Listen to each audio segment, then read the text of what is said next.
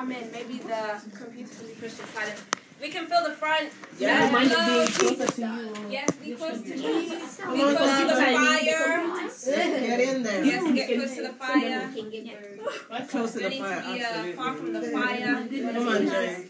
Feeling the fire. Feel fire. Fire of the Bible. Right? It's not spirit. Hi, everybody. Hello. Hello. I was talking to a friend tonight. Those who are sick. Hi, Angela.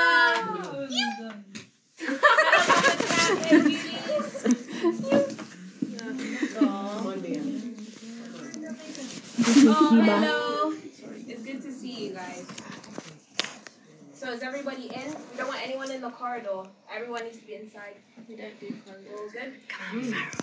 Yes. Come on. All of us. Thank you to see that pretty picture. Yes. Come on, Novella.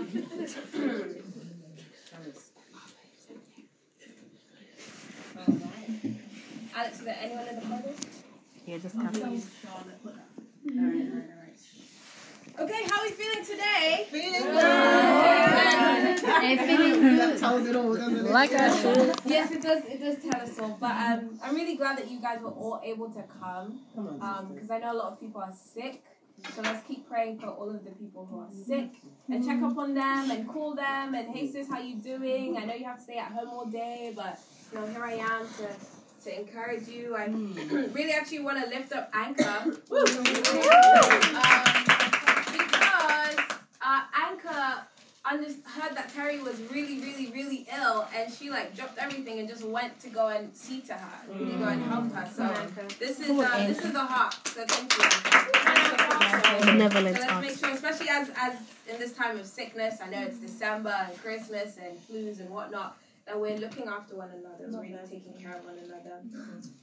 But today I'm gonna preach a sermon. Oh, yes. Oh, wow. And Come on. the title of this sermon is called Reality Check. Girl. Oh, come on, We reality need check. that. So we're gonna check out some realities. We're gonna do some Come on, reality Arisha. checks. But I'm gonna start with a little experiment. I'm not gonna do the experiment on you. It's actually quite like a crazy experiment. But I'm gonna describe the experiment. for you Wow, instead, okay. Okay. So keep up if you can. Come on. So the name of this experiment is the blue-eyed and the brown-eyed experiment. So I know Oh, any I know that any one. psychology students. I know that one. Yes, heard about the blue-eyed, brown-eyed experiment. That's all good. I'm going to explain it anyways. Yes, So the blue-eyed, brown-eyed experiment. So in 1968, we had a woman called Jane Elliott, and she's a primary school teacher. And Jane Elliott decides to carry out this experiment. So this is what she does. She divides her class into two. The class is divided into two. One side is the blue-eyed children, and one side is the brown-eyed children.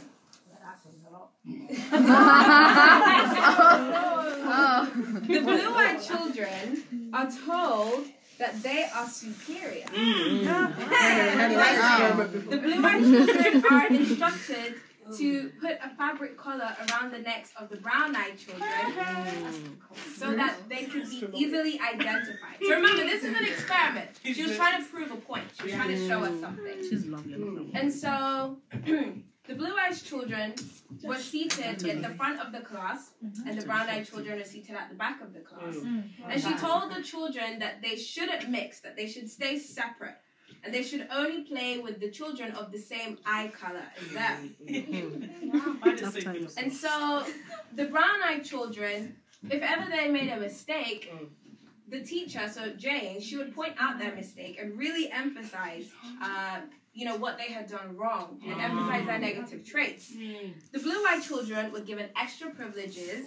They were given special treatment. They were given extra playtime, more helpings of food at lunchtime. They even drank from separate water fountains. Wow. Jews are Gentiles. So initially, Please. someone feels strongly about this. Amen.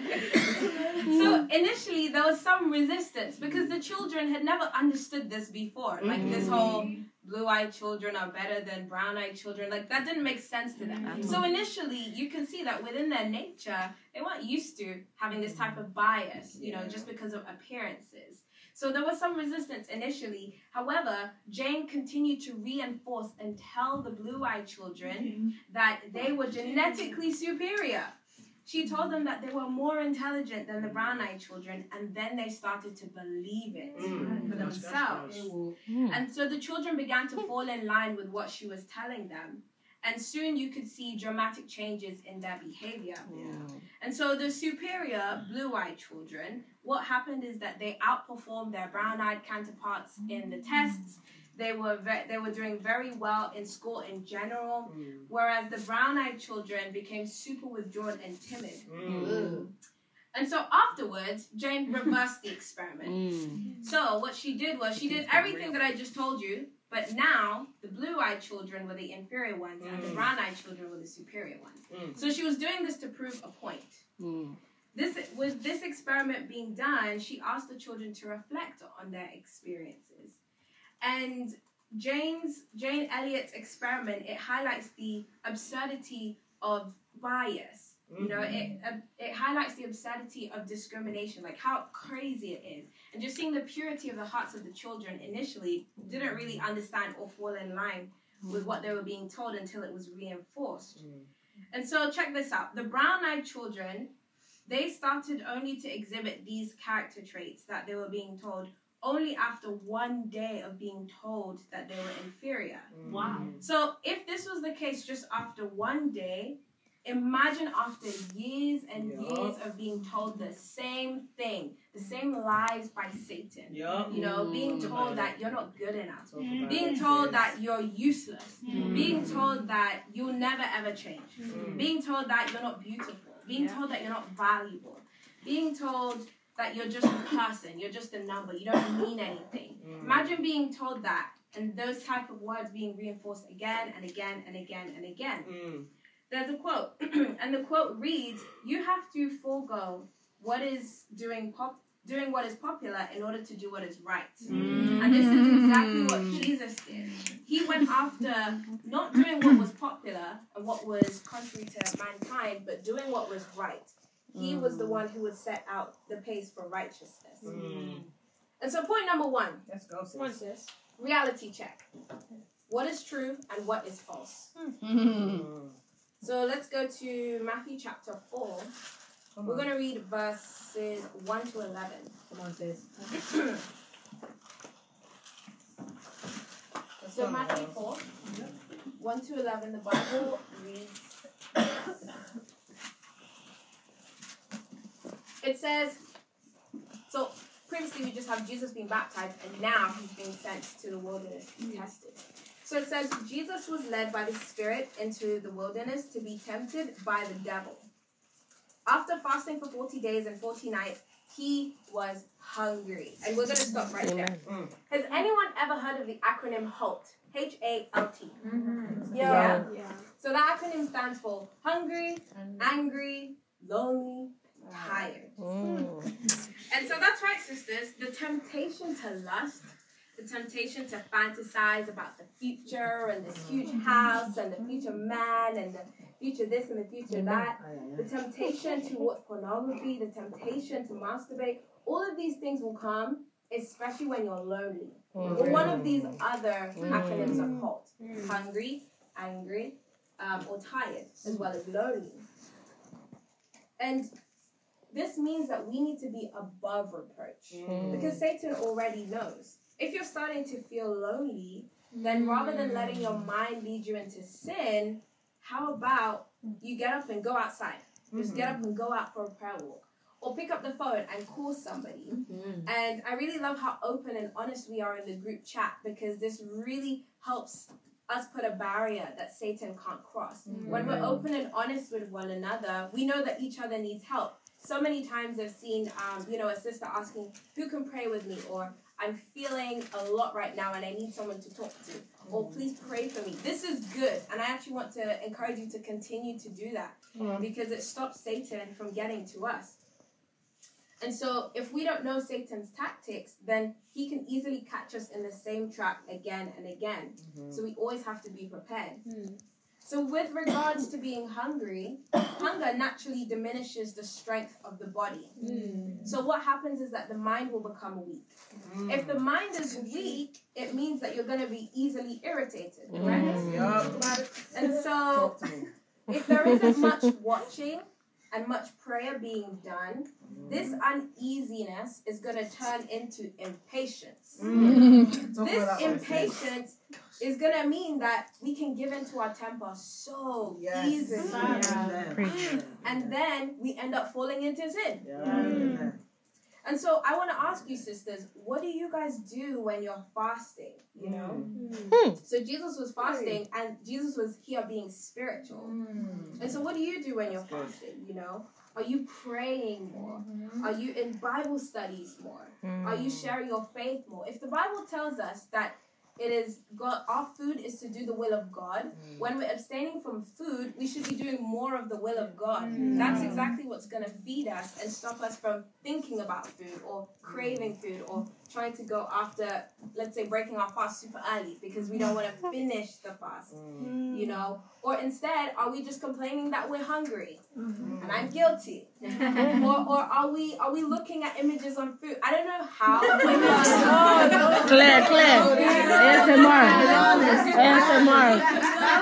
Man. I don't know how, but I'll be on Instagram and all of a sudden all the food posts is gonna come. Like all the recipes All the ASMR stuff. And then I know that I'm not supposed to eat, but already I'm planning my meal.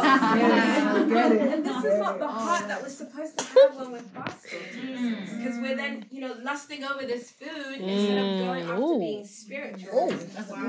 Or are we compromising what time we're gonna break the fast? You know? I'm guilty of that one too.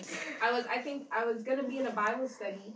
And then I was like, oh no, the Bible study clashes the time that I break my fast. So let me break my fast a little bit earlier so that I can be in the Bible study and give my heart because I'm taught because I've eaten now. Like, no. Remember, our food is to do the will of God. So if you do that Bible study, you're going to be satisfied. You'll be okay. It's not the end. So yeah, my practical is to not compromise my fasting time just because of a Bible study. Amen. And so let's keep on reading in verse 3, okay? Come on, sis. Let's go. So it says, the tempter came and he said, if you are the Son of God, tell these stones to become bread. I will do it. All right, no worries.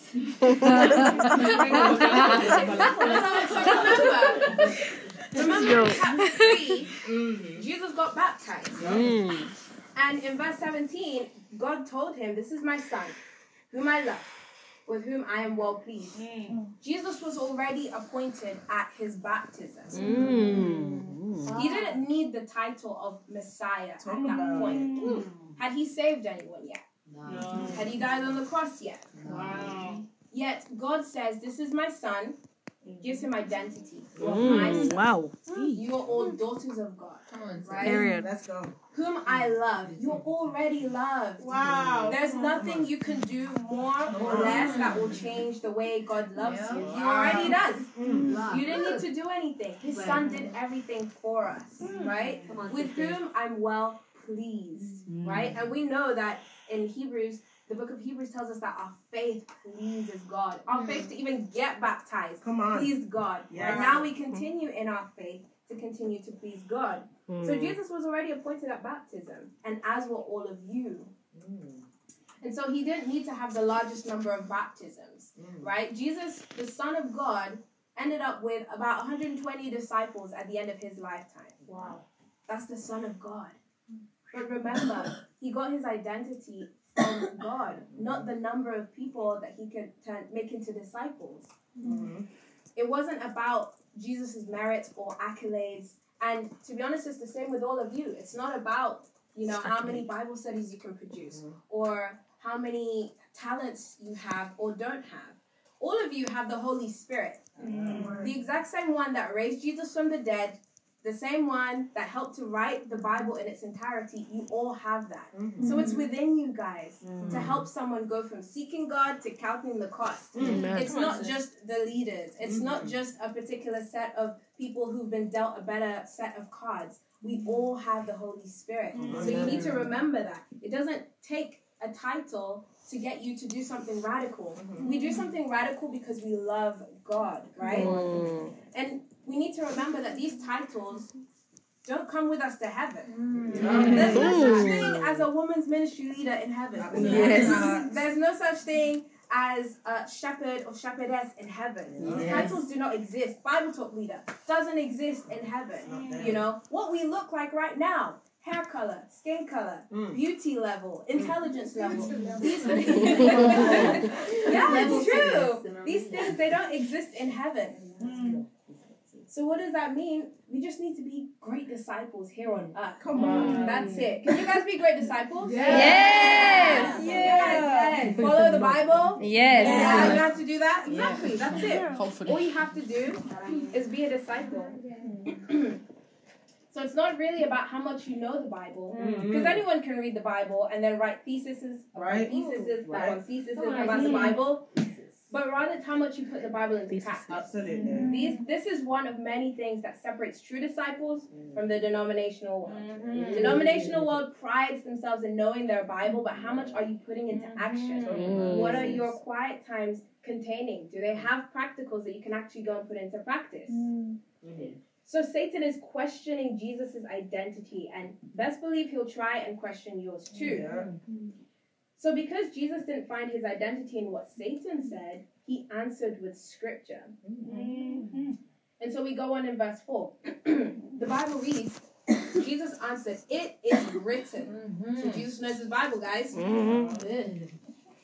"Man shall not live on bread alone, but on every word that comes from the mouth of God." Right. So just like Jesus, I want to ask you, sisters, do you have a scripture ready Talk about it. to destroy Satan's lies? Talk about it. If God was to say, "Paula, Aston University, I give you every place you set your foot," then Satan says, "Paula, Aston University, what do you think you can do there? Who are you going to believe?" Right? Your Bible talk will be fruitful. You have to believe. For every negative thought, do you have a scripture to back it up and to cancel that? You know, there was a time where I was up to here in insecurity and negative thoughts, and to be honest, it fluctuates. It goes up and down. It comes back and all that kind of stuff. And what I had to do was make a table. And on this table, on one side, I had all my negative thoughts, all of them. Not good enough, not worthy. Are you even a disciple? Do you have the Holy Spirit? What is, you know, how is it that you're here right now? No one believes in you. All of these kind of thoughts. Had them on one side. All of them. I even asked other people to give me theirs too. Had all of them on one side. And on the opposite side, I had a scripture. Scriptures in different versions. Scriptures in different translations. And a scripture, more than one scripture on multiple occasions, to really go after, you know, taming those negative thoughts. And so Jesus was fully equipped. And even to this day, I still have my members of my family calling me and telling me how they're not happy about my decision to you know, leave medicine behind. And I still have people trying to persuade me to go back to medicine and all that kind of stuff. And this is where I need those scriptures, you know, because this could easily be the case for any one of you. You know, on the odd occasion, Satan will come up and use someone to be like, "Why are you doing this discipleship thing? It's such a waste of time," you know? Especially as we're going away for the Christmas season. This is the ultimate time for Satan to attack. The ultimate time for Satan to just put some lies, put some deceit in there. Because again, when we're hungry, angry, lonely, or tired, this is Satan's optimum opportunity to attack. And my discipler, my second ever discipler, Naomi, she said to me that, "Novella, insecurity will take you out." And I was like, because I kept saying that, you know, I was insecure about this and this and this, but I wasn't willing to go after change. I just liked confessing the exact same sin again and again and again and again. I didn't want to change, you know, until she told me, "Novella, it will take you out." So, who of you in here needs to hear that? You know? You? Yeah? All right, Harriet. Insecurity will take you out. It will. Before you've even gotten started. Wow. Your value is not found on things that are outward, but it's found in what is upwards. Wow. And that is your relationship with God. So has Satan twisted scripture for you? You saw that Satan twisted scripture in the presence of Jesus and tried to make him believe something that wasn't true. So where in your life, sisters, has Satan twisted the scripture? Where has he taken something that's true and turned it into a lie or blurred the lines so he makes you believe something that isn't true? Where in scripture do you read and you're like, yeah, that applies to them or this person, but not me? Because my circumstance is different, because I'm going through something else, because I can't relate. The scriptures are the scriptures. We can all relate to them. Come on, sis. And so, can I speak the truth in love to you guys? Yes, please. Destroy us. The Bible will do that kindly. I'm going to speak the truth in love. Yes. I'm going to speak the truth in love. I want to persuade you about this reality check, okay? That Satan twists scripture. And he does. And one scripture that he can easily twist, and you see it in Bible studies. People stumble over Matthew 28:18-20. They'll tell you that, oh yeah, it doesn't matter about the order, like the order. No, it's not about the order. Oh no, actually, I was made into a disciple, but then, no, I don't know. But I know that I'm a disciple, but my timeline doesn't match. And Satan will really twist it in the minds of those who are trying to say, but he can twist it in the minds of us as well, who are saved. We're not immune, okay? So, Paul in the Bible, he was directed to go after a particular nation first. And we're going to see an example of that very soon. But Paul was directed to prioritize preaching to the Jews before preaching to the Gentiles. So does this mean that God shows favoritism? Nope. Does this mean that, Paul is biased?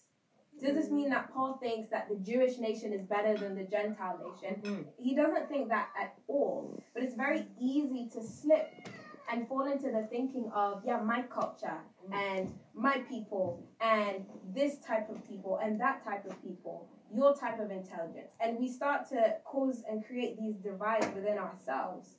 And so I grew up with that. And I don't know if you guys can relate. Growing up, I moved schools like 6 different times. Wow. So I had to make friends again and again and again 6 different times.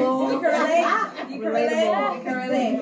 So I moved schools a lot. And so I experienced a lot of different cultures all coming at me at the same time with just differences, In some places that I went to, my skin color was admired. In other places that I went to, I was looked at as if I was strange or weird, because I had certain cultures and I respected my parents in a certain way. Some cultures looked at that as, strange or odd. And to other people, this was super normal and I was accepted. Come on. And so, even in my immediate family, we can have these cultural differences. But I'm so grateful. One thing, my family is very, they've almost got the dream. So they've gone after all nations. In my family, it's literally Uganda, and then we've got Uganda and Japan, Uganda and Germany, Uganda and Denmark, Uganda and Irish, Uganda and all of these different literally. And so with that, I've got the opportunity to experience and interact with different cultures, which is so helpful because what it does is it helps me be prepared for when I meet a woman of that nation. I have the opportunity to interact. But sadly, some of us have had poor experiences or bad experiences or hurtful experiences with people of different races or different ethnicities, different ethnic groups. And so what can happen is we bring our past hurts and our past traumas with those situations into the kingdom. And we apply the same biases that we learn or we heard about in the world and we bring it here. But I'm here to tell you that we don't do that. Because as disciples, we've made the decision to make Jesus Lord. Not whatever is on the outside, Lord. That doesn't matter. Like I said before, we don't get these bodies. I don't think we have hair and nails in heaven anyway. So don't worry about getting pedicures and manicures. Like all that will be taken care of. Oh, no. This outer body will not exist. It won't exist. Our outer body is not going to exist anymore. And so what Satan does is that he brings back your past and he brings back your biases and he tries to make you think that the exact same way they treated you in the world is how they'll treat you in the kingdom. And that is false. That is false. That is absolutely false. Let's go to Romans chapter 1 verse 16. Let's go there. Places. Let's look at what the Bible says. Let's look at Paul's experience. Yes. This is 10 out of 10 sis. Amen. 100 out of 1,000. So, Did you write this for me? Just a question. if the Spirit speaking, the Spirit speaking. Amen. So, Romans chapter 1 verse 16. And the Bible reads, this is Paul speaking, okay? So, for I am not ashamed of the gospel, because it has power. It has the power of God that brings salvation to everyone who believes. Yes. Brings salvation to everyone who believes. Yes. Read that up. First to the Jews, then to the Gentiles. And so again, the power of Christ is not just for one nation. No. The power of Christ is for all nations because Christ died for everyone. So technically, it's one life really that matters, and that's Jesus' life. It's one blood, one shade of red blood that covers all of us, and therefore we're all automatically equal. You know, we're all the same. And so it's Jesus resurrecting for everyone. That means we're all equally important. And so the scripture does say that the gospel is to be preached first to the Jews. So Paul was instructed to preach to one nation first. And this is where we can see it's biblical for us to have the charge to focus on a specific nation first. It didn't come from the sky. It came from the Bible. Okay? And so the scripture says to the Jews first, meaning that we will get to the other nations. And I'm going to show you very soon with the Bible how by Paul obeying the command to go after the Jews first, then the Gentiles, still led to world evangelism. It still did. And so when Paul went after sharing with this nation first, it meant that all nations had the opportunity to hear the gospel. And to be honest, you'll see in the scriptures that I'm going to share in a moment, when he shared with the Jews, or he aimed and attempted to share the scriptures with the Jews, many of the Gentiles got converted instead. It's almost as if that he went in with one intention, but other people got baptized. And that was the case.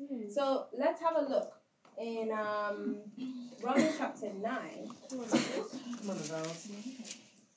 Romans chapter 9 verses 1 to 5.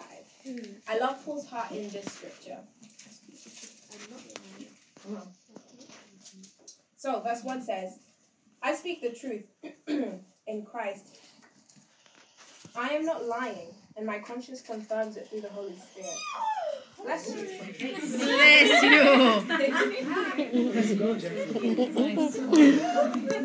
you. I have great sorrow and unceasing anguish in my heart. For I could wish that I myself were cursed and cut off from Christ for the sake of my people, those of my own race, the people of Israel. Theirs is the adoption to sonship, theirs is the divine glory, the covenants and the receiving of the law, the temple and worship, and the promises that are the patriarchs, and from them it's traced the human ancestry of the Messiah, who is God over all, forever praised. Amen. Amen. And so in this scripture, you can see Paul had such an intense desire to see his own nation saved. Like, that's how much he was willing to see his nation saved. He was willing to be cut off from Christ. That means he was willing to burn eternally from hell if it meant his entire nation can be saved. Wow. And so this is a deep form of selflessness that is unimaginable. And you see that Paul's obedience to the scripture is going to be what leads to world evangelism. Paul wrote the majority of the New Testament. And so he was able to really go after the charge to preach to the Jews first and then the Gentiles and then we got to world evangelism. So let's have a look then. In Acts chapter 13, Come on, sis. we're going to look at some examples where we see this. Acts 13. Come on, Novels. Wait, sis. Acts chapter 13.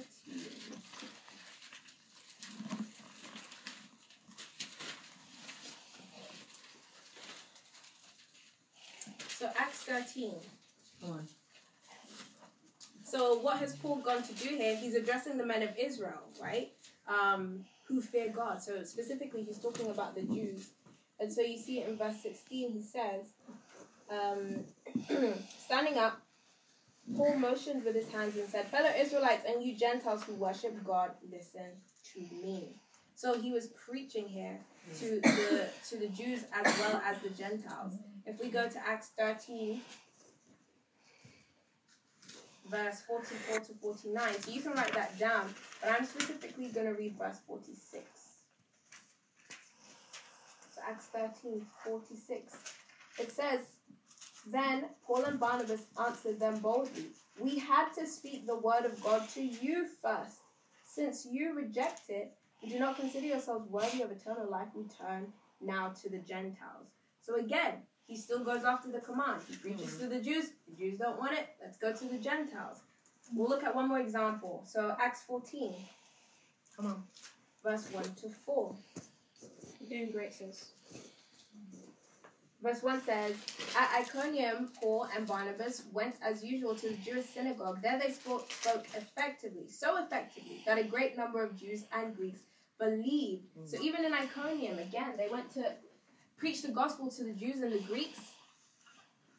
And in that, so many were converted because they spoke so effectively. And so eventually, in Colossians 1:23, we have world evangelism.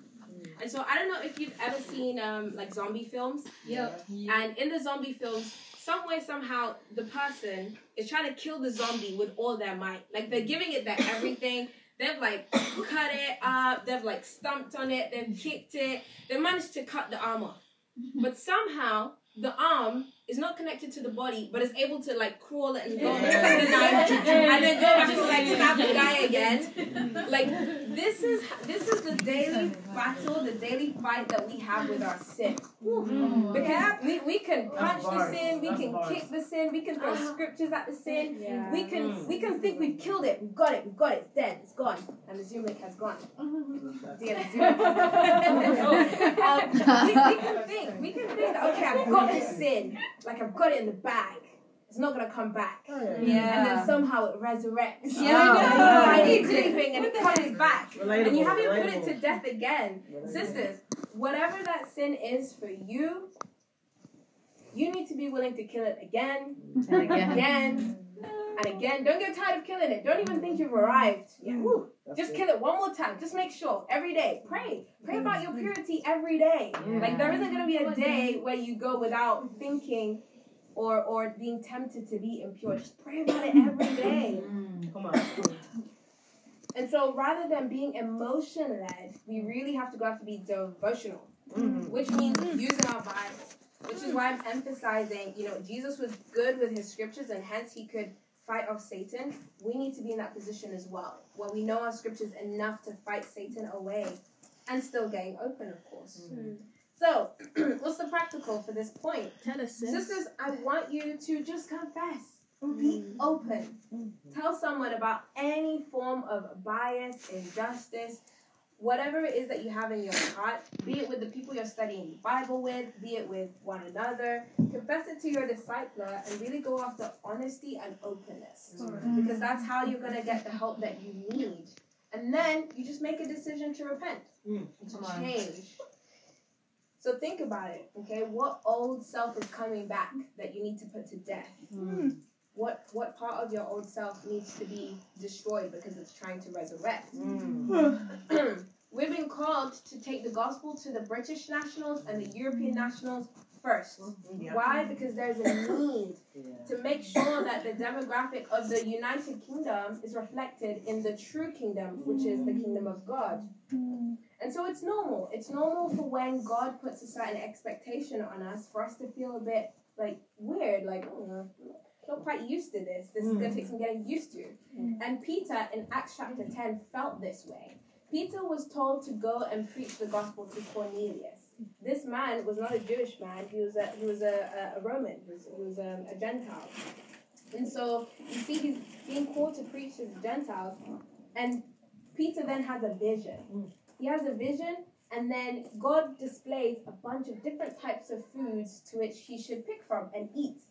But then Peter's like, no, surely not. I can't eat something that is unclean. I've never eaten anything that is unclean.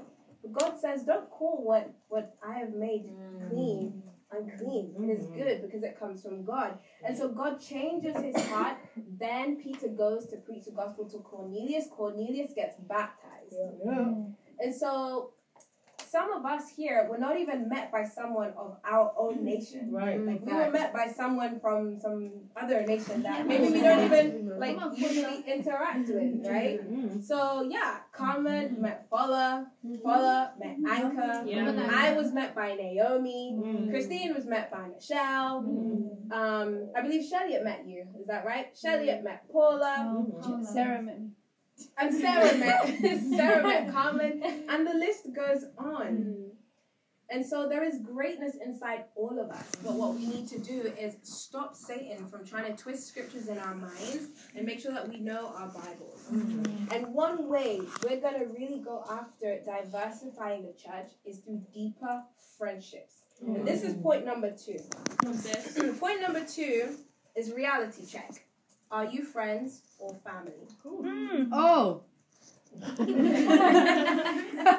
Anka. Amen. Friends or family, right? You read my mind. That's a good one.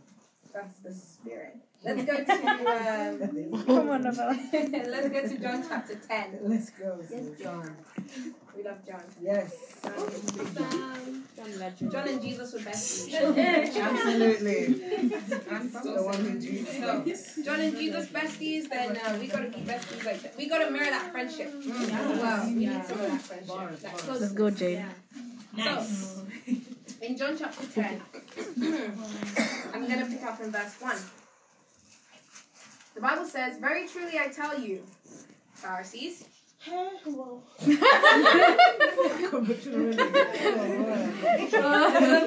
I mean, if it cuts, it cuts, yeah? Verse 1, "Very truly I tell you, Pharisees, anyone who does not enter the sheep pen by the gate, but climbs in by some other way, is a thief and a robber." So there's the right way to get into the kingdom and the wrong way to get into the kingdom. Let's keep reading. Verse 2, it says, "The one who enters the gate is the shepherd of the sheep." Verse 3, "The gatekeeper opens the gate for him, and the sheep listen to his voice. He calls his own sheep by name and leads them out." And this word "to know" in the Greek is ginosuko. Took my time to say that one. Come on. What does this mean? This is a vivid understanding. I'll spell it for you as well. Ginosko. It's a vivid understanding, and it's referring to a relationship. And how do you get to know someone is when you get to spend time with somebody. For real. And so I actually want to lift all of you guys up. Because for each of you who've had Bible studies, I know we've seen a couple familiar faces going round and round, and the reason why they're still here actually is because of your love. Amen. It's because you don't just see them as a Bible study, but you see them as your friends. It's because you see them more than just someone who's just gonna come study the Bible and leave and disappear and never hear about them ever again. That's not the case. You know, for those who are really involved in Angela's life and really seeking and reaching out for her, for those who are involved in Cece's life right now, for those who are involved in Eleanor's life, like these women are here and they've stayed. They've had some tough truths. Listen, they've been told that they're not saved, their whole family is lost, they're probably going to go to hell if something happens to them and they get hit by, a car or something. They've been told some tough truths, but they're not running away, because they understand that the truth is being spoken in love. Again, this is what separates disciples from the denominational world. The denominational world are so focused on being right. They just want to be right. That's it. But they're not focused on being righteous. And so we need to take it to the next level. And how are we going to take it to the next level? We're already going after all nations. And I see that. I see that with all two eyes of mine. I see it. Come on, yes, sis. I see it. The Time Tree Bible studies are flooded with so many European nationals. Some of you are going after like learning how to say short phrases in other languages just for relatability. Like when I share with a Portuguese person, I instantly introduce myself in Portuguese and it softens their heart and they start smiling. It's awesome. So I'm really proud of you, sisters. You can actually give a round of applause. Come on, And so now we need to take it to the next level. Come on. Now how are we going to take it to the next level is going after giving the same heart for each Bible study. It's going after putting in the energy and effort in each Bible study to help this person become a disciple. It's truly now transforming and coming out of that Bible study different because you've really gone after laying down your life, as we're going to continue to read, because there has been a little bit of a lack of effort, you know, for different Bible studies, kind of, I guess, depending on who it is and what they look like and what's their nationality. That shouldn't be the determining factor of how much heart we give. We still give our hearts to all people because they're all souls. Remember, we're all covered by one shade red of blood, and that's Jesus' blood. Amen. And so it's now taking it to the next level to learn different cultures. It's now taking it to the next level to be consistent in that. It's not just a one-time thing for one person, but this needs to become our nature. We need to be constantly moldable. Because if that's the case, if for one person's Bible study, you know, we're giving all of our heart, but for this person's Bible study, our heart is, you know, toned down a little bit, it's a lack of love. Yeah. We're no longer seeing God. We're seeing people, we're seeing color, we're seeing status, we're seeing ethnicity, we're seeing all those things, and that's incorrect. Wow. And that's going to be something that God looks down upon and he's upset about. That hurts God's heart, you know? We give our hearts to everyone. Doesn't matter what they look like, what they sound like. The first question in our mind shouldn't be what ethnicity are they. It should be the fact that, oh my gosh, someone wants to study the Bible. That's awesome. This should be our heart instead. And so you have to love people enough to want to sweat for them, to want to bleed for them, to stand outside in the rain and cry and pray for them. This is the kind of heart that Jesus had for us. Jesus wasn't concerned about who was it who was studying. It's the fact that these are the people I'm going to die for. All of them. And so we need to really build a deep sisterhood in the Birmingham church and going even deeper. We already have a sisterhood. So many of us are already willing to lay down our lives. But we can go deeper. We can go John and Jesus relationship deeper. Come on. Okay? John and Jesus. And so younger disciples in the church can feel this. Younger disciples can feel when the love is momentary. They can feel when the love is, you know, it's here one moment, but then it's gone the next moment. And this is really going to hurt the faith of the disciples, especially of our younger sisters in the church. Because especially if you make a disciple and you don't continue with that love even after baptism, it's like, oh, so they were just doing this so that I can join their church. God forbid anyone ever says something like that. Because we love because of who we are. And it's not something that we do. Okay, this is something that we love because this is who we are. Because we're disciples. And so Sarah did that for Carmen. And it's an incredible example. I remember hearing the story from Carmen herself, actually. Carmen told me that she cut the Zoom call. She just wasn't having it. She was not having it. Sarah was preaching the word. She was like, And then Carmen was like, wow, she disappeared. But Carmen, tell us, why did you come back? Why did I come back? Let me think. She's reflecting, oh man, why did I come back? Why did you come back? What I do? Well, because I prayed, and God really opened my eyes, and I guess they were also my friends. Come on. I guess. The women in Carmen, the Bible study, made enough of an impact for Carmen to feel safe enough to come back. Wow. And that's the purpose, and that's the point. Is that when you tell someone a hard truth and they react like in a negative way, is that they need to feel safe enough to come back and be like, hey, you know what, I was wrong, but I'm willing for you to teach me again. because of that relationship that was built, you know? And so Chelia also did this for you, Paula, really poured out her heart in loving you and giving her whole heart for you. And so I can even see this with alarm. I see that also with Angel really giving her heart to Eleanor. And I'm very proud of her. Because I entrusted you with Eleanor. I was like, sis, take Eleanor, love her, make her feel like she's the most awesome person ever, because she's here for only 1 year. Doesn't know anyone. Come to the country. It's already difficult. It rains a lot in Birmingham, so there's that. And so it's very easy for those type of people to feel lonely and Satan to come and grab them and put them into whatever other thing that he has planned for them. But I'm very proud of you for going after her. Come on, Angel. Yesterday we did the Kingdom of God Bible study, and I was like, well, in the Kingdom of God Bible study, I hope to show you that the Catholic Church is not the way. And that's hard for someone who's had the Catholic faith ingrained in them and instilled in their blood and their bones. She took it. And a huge reason for why she took it is because I could look at her in the eye and tell her that I genuinely care for you, and I will not let you walk out of this Bible study thinking that you're okay, going back to Sunday Mass again and again and again. I couldn't say that with that much conviction if I didn't love her. If I didn't put the energy and effort and time outside of studying the Bible to really care for her and connect with her. I just want to be able to do that. For the young disciples. Now, I'm bringing the focus now to even talk about our discipling times. For the younger disciples, again, we can feel this, if there's love being reciprocated in our D times. Absolutely 100%.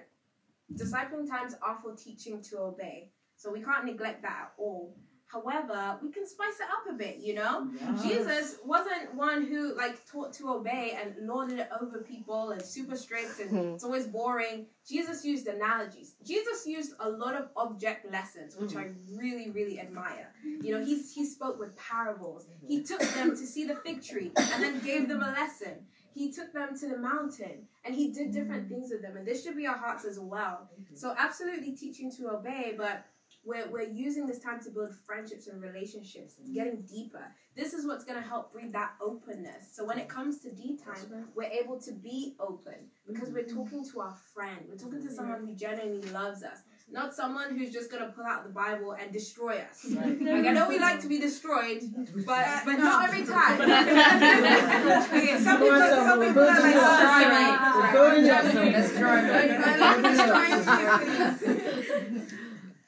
And even for us to make sure we go after getting open consistently. Again, you feel the urge and the ability to do that with a friend. You don't wait for a designated specific time, at 3 o'clock, I'm gonna get open about this. No, you get open all the time consistently because you've built that friendship relationship. It's a lot more easier to do it that way. Why wait for D time? If Jesus was gonna come back 1 hour before your D time, are you gonna wait for the 1 hour so that it's your D time? So now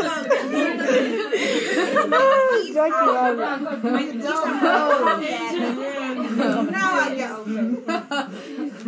You just wouldn't do that.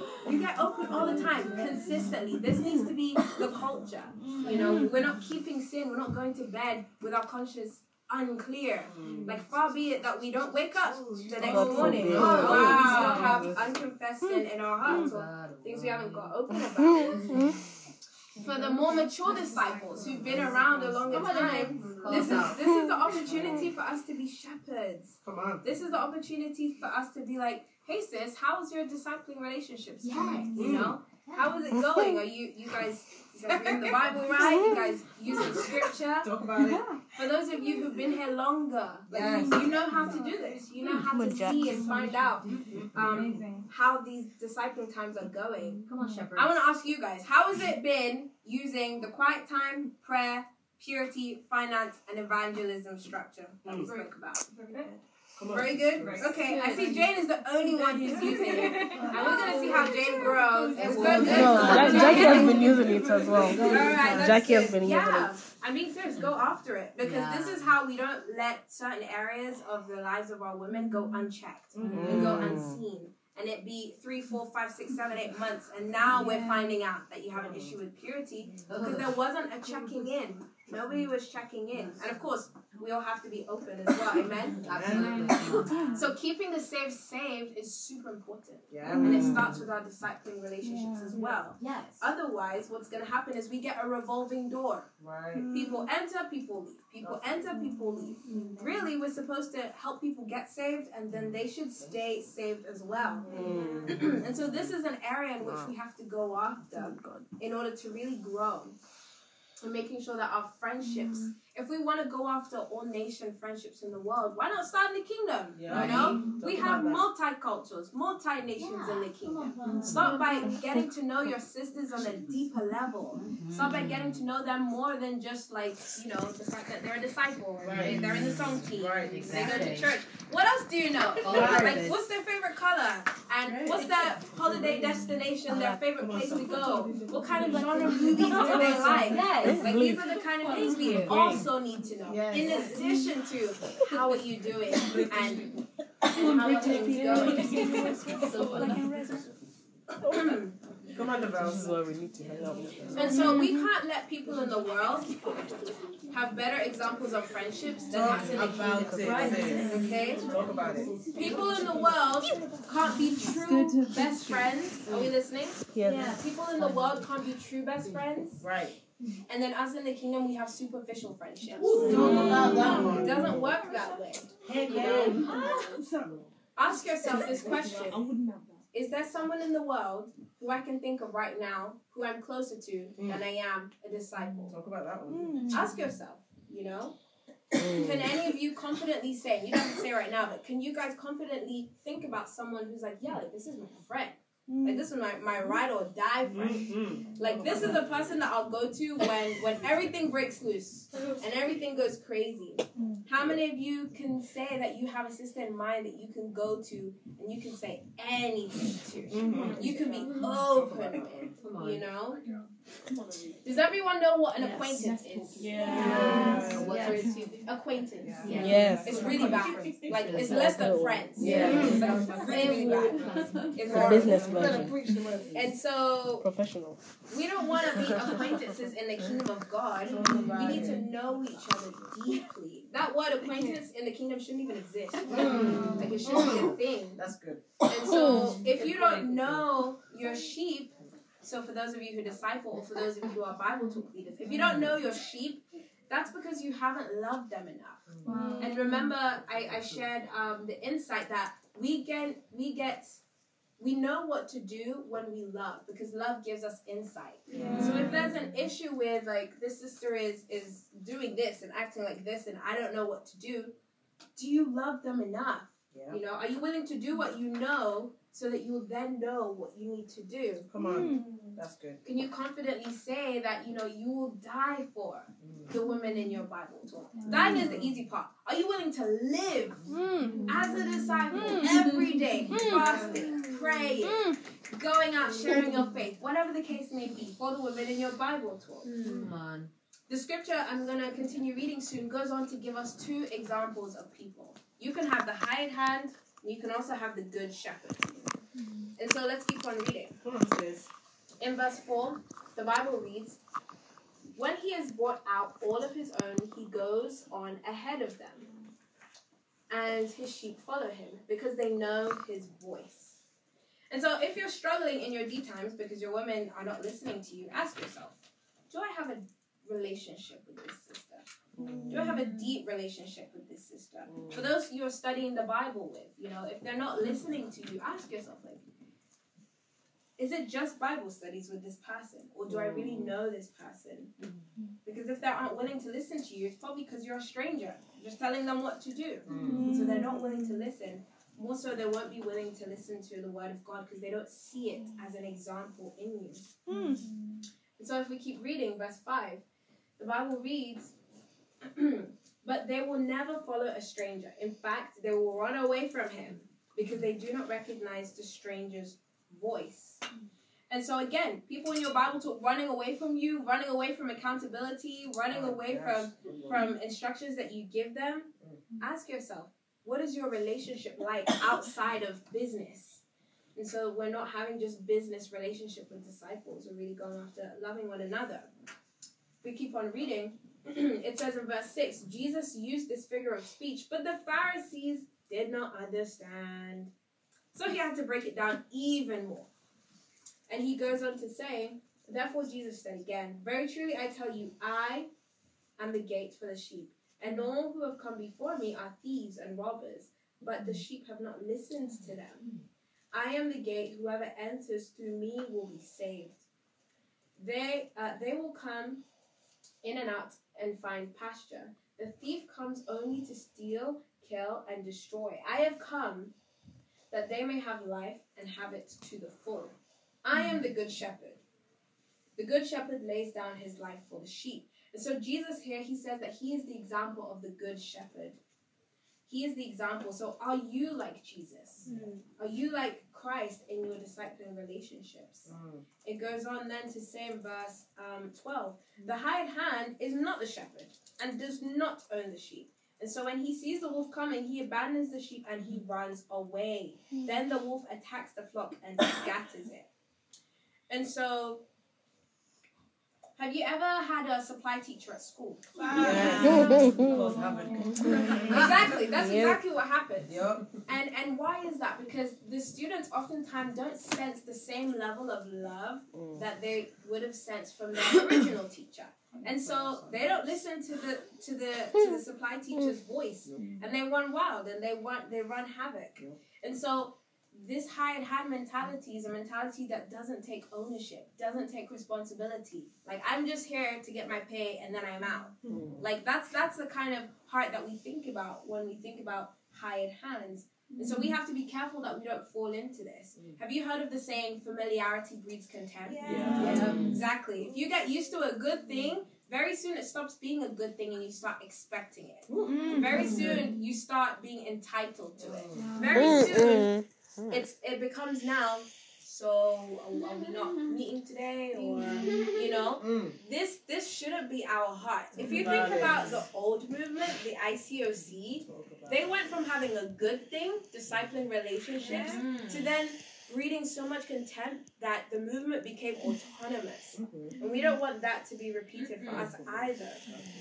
So let's keep on reading. In verse 13 it says, the man runs away because he's the hired hand and cares nothing for the sheep. So the man runs away. So Proverbs 17:17 speaks about, it says, a friend loves at all times, but a brother is born at a time of adversity. A sister will be born at a time of adversity. So what does that mean? It means that transition from friendship to sisterhood, where it's going to come is in a time of adversity. Yes, talk about it, sis. And so I understand and I know that some of us are going through a lot right now. Be it house situations, be it relationships with family, be it, what's happening with our finances.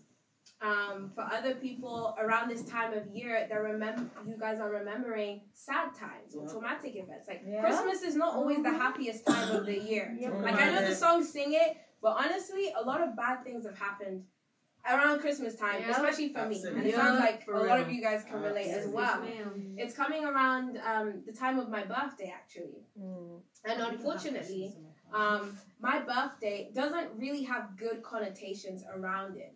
And so around this time of year, I'm not particularly feeling the most fired up or the most encouraged because I know what's coming.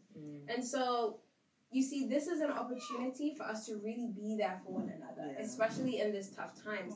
Because again, it says a friend loves at all times, but where you guys are going to transition from just being friends to being true sisters is when you stick it out for one another in those tough times.